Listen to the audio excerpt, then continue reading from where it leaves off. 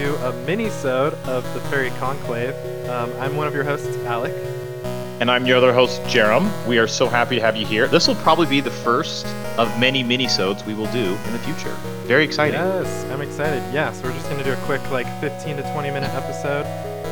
And with basically in the future, I think we'll just talk about whatever's kind of on our minds at the time. And today, what is on our minds is the new Ikoria cards, which have been spoiled for what feels like months. Yes, it's been a long time. And I think they're actually getting released this weekend. I think you're right. Yeah, I think so. In paper. Not that matters too much because we can't exactly play a lot of paper Magic super easily. But a lot of people I've seen have been doing webcam games with paper, which I think is really cool. So we'll at least have that opportunity for things like that. So we thought today with the impending release of Ikoria that Jerem and I would each pick kind of our top most excitable card that we are eager to get our hands on when Ikoria releases, and just kind of talk through it and talk about why we are super excited for these cards. And Jerem, would you definitely, yeah, yes, would you like to take it off and talk about your card first? Sure. I had some trouble picking which one I wanted to talk about, so I chose two as an honorable mention just because I could not this Shark Typhoon, because I think that card is just so awesome. I mean, I won't go over it too much. I just want to say that I definitely consider talking about this. Shout out. Yeah. And then the other one, purely based on the art, is Pyroceratops. I looked at this and I was like, that is so awesome. So if you get a chance to check that out, check it out because I think it's cool. However, the card that I am very excited about is Lurrus of the Dream Den. So Lurrus of the Dream Den is a 1 colorless and then Azorius. Not Azorius. What is that? Sorry. Orzhov. Orzhov hybrid. Ortho hybrid. For a legendary creature, Cat Nightmare, which has Companion, which I think is a very interesting new mechanic. So I'll read that. So it says each permanent card in your starting deck has converted mana cost 2 or less. And then if this card is your chosen companion, you may cast it once from outside the game. So it also has lifelink, and then during each of your turns, you may cast 1 permanent spell with converted mana cost 2 or less from your graveyard. And he has 3 power and 2 toughness. So obviously, when I looked at this card, I had Commander in mind. I'm thinking just EDH. I think it'd be an incredible commander, and honestly, I've been looking at deck lists, and it reminds me a lot of Charade, honestly. It's just a low to the ground weenies deck, honestly, with just tons of value from the graveyard. Yeah, that's an interesting comparison. I hadn't thought about that, but it does kind of care about rather than 1 or less power, it's converted mana cost 2 or less. But that kind of I bet the Venn diagram of those two overlaps a little bit, but there's a lot of extra stuff that you could kind of do with Lurrus. I like that. Yeah. So I just think it'd be a really fun deck where you just have a lot of really low converted mana cost. You could honestly do a lot of auras, and just put them on Lurrus. And then, I think it'd be really cool if you just put some totem armor on him.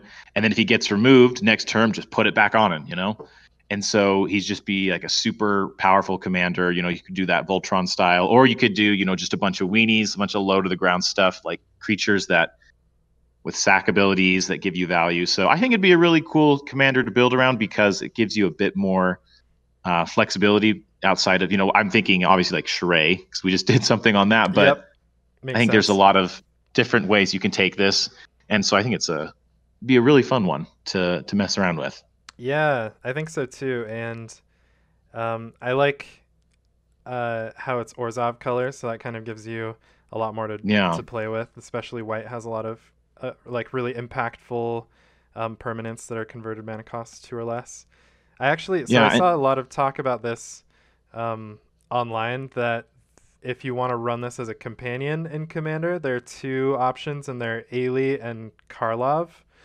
And I was looking into that a little bit because I actually have an Ailey deck, but it has quite a few cards that cost More than two, More than yeah. two, yeah. So it was just not possible without basically creating an entirely new deck. But I thought the idea was pretty cool. Yeah, and I thought about, obviously making this a companion and not a commander, and I think it could definitely be done. I think it's a super cool constriction to put on yourself, and it would make a very interesting deck. So, obviously another avenue that you could take, which would just be a ton of fun. Yeah, I think it feels kind of weird that the companions basically make your commander deck 101 cards if you are able to Yeah, get it to work. But especially in commander, some of the restrictions on here are like very, very um, hard to build around that I think kind of evens that out. At least definitely. I guess we'll see since since companions are kind of wreaking havoc on every other format, but commander I think Currently, yes. so far has Yes. been like the restrictions are high enough. But yeah, I'd be Yeah. interested to see um, like using this as a companion to see how well it would do in commander. Also, I love how in the art on the bottom corner, there's just this little baby cat Yes. nightmare that's just chilling. He's just ready to So pounce, cute. following his mommy. I love it. Uh, So, so good. Alec, what about your card? What card are you excited about? Let's hear it. All right, so the card I'm most excited about from Ikoria is the Ozolith, which is such a Ooh. surprise. It's like I have a couple decks, like more than one deck that this card is literally could not be more perfectly designed for. Like if I had looked at my Gargos deck, which is all Hmm. about just like getting huge numbers of +1/+1 counters on your Hydras, and if I was like, okay, I need an artifact that can somehow save my +1/+1 counters if the creature dies. Like it probably would have been less powerful than this with like my non magic professional magic making brain. So let me read it really quick. It's 1 mana for a legendary artifact that says whenever a creature you control leaves the battlefield, if it had counters on it, put those counters on the Ozolith. And then it says at the beginning of combat on your turn, if the Ozolith has counters on it, you may move all counters from the Ozolith onto target creature. So Wow. just like That's at a literally what glance, you were wanting. Literally yeah, what you wanted. It's perfect. yeah. Holy At cow. a glance, you can kind of like store your counters on it, and then put them on your creatures before combat. So +1/+1 counters are great, but you notice it says if it had counters on it, so you can put literally there are so many types of counters in Magic that this can just steal. So you can get some really weird situations, especially with the new keyword counters in Ikoria. You can move your hexproof counters around, your indestructible counters, lifelink counters, and then there's other random stuff like I don't know, all the weird counters you can put on creatures that you can just like store on this for later. It's so good, and the fact that it's not when a creature you control dies, it's when it leaves the battlefield. So even if your Hydra gets exiled, it still will save the counters. I think that's just fantastic for 1 mana. I can't even believe it. Like, and then also, so at the beginning of combat on your turn, so you can still use those counters immediately on your next turn for the combat step. Oh man, it's That's just perfect. insane. I bet you there's going to be some weird shenanigans with like persist or undying where, Totally. I mean, so when you do go to combat, do you move all? Oh yeah, it's all the counters. So Yeah.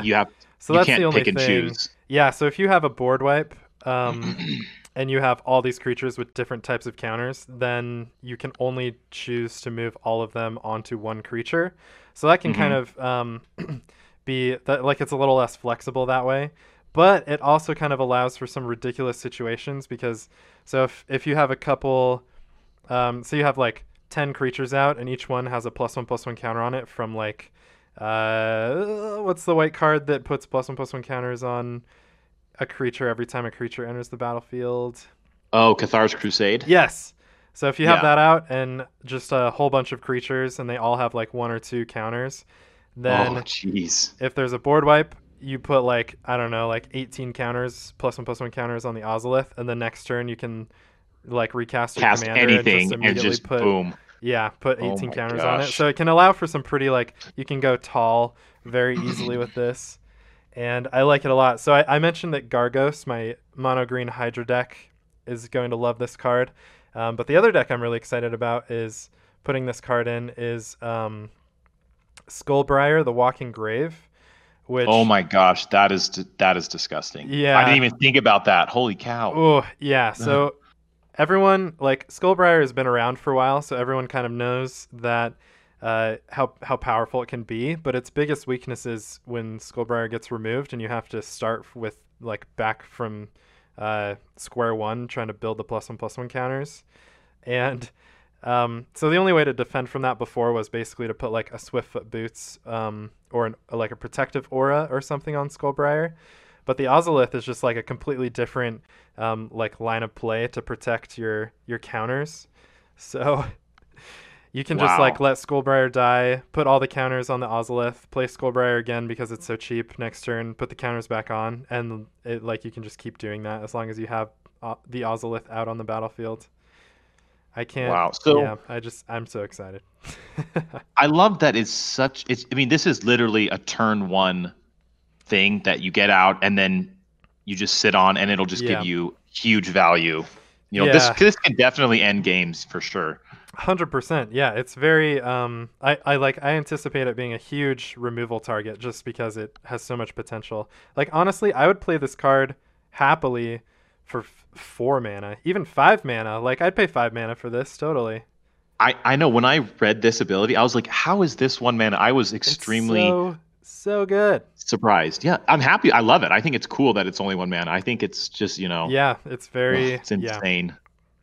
Yeah, and the fact that it's legendary opens it up so that, I mean, legendary doesn't really matter for the most part in Commander because you can only have 1 copy unless you're doing some copy shenanigans. But there are a lot of tutors that search out legendary permanents and stuff like that. So you can also kind of open that up. I don't know. It's just like every time I read it, I notice something like a little bit different. Like, I notice something on it and I'm like, oh yeah, like this in this corner case, it's even good then. Like, there's no downside. Exactly. Yeah. Yeah. See, now I'm just thinking about, any type of counter that interacts with a creature that you could just abuse with this. And I think that's what I love about these new cards is they get you thinking about new interactions. That's what I think is so incredible about, these new cards that they throw in. It's just so fun. Yeah, it's so fun. And like, also, to be fair, Skullbriar is getting a huge number of bonuses from Ikoria because of the keyword counters. I think I don't know if we might have just talked about this in person. I don't know if it was on the podcast, but Skullbriar will keep, like, if you put a hexproof counter on it, it'll keep that counter to for each zone it goes to. Wow.